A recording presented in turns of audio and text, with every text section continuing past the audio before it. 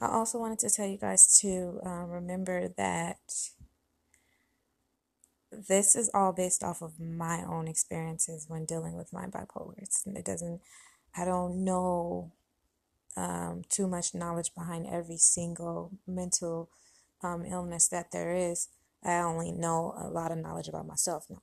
I am doing what I can to understand, get the proper certifications, and actually be able to be some more of a help. But right now, this is more of kind of my way to help myself release the things in my mind. So I don't want you guys to think that I'm trying to start this up for like popularity or anything. This is more so like my diary that I'm opening up to the world just to give you guys someone specific to relate to.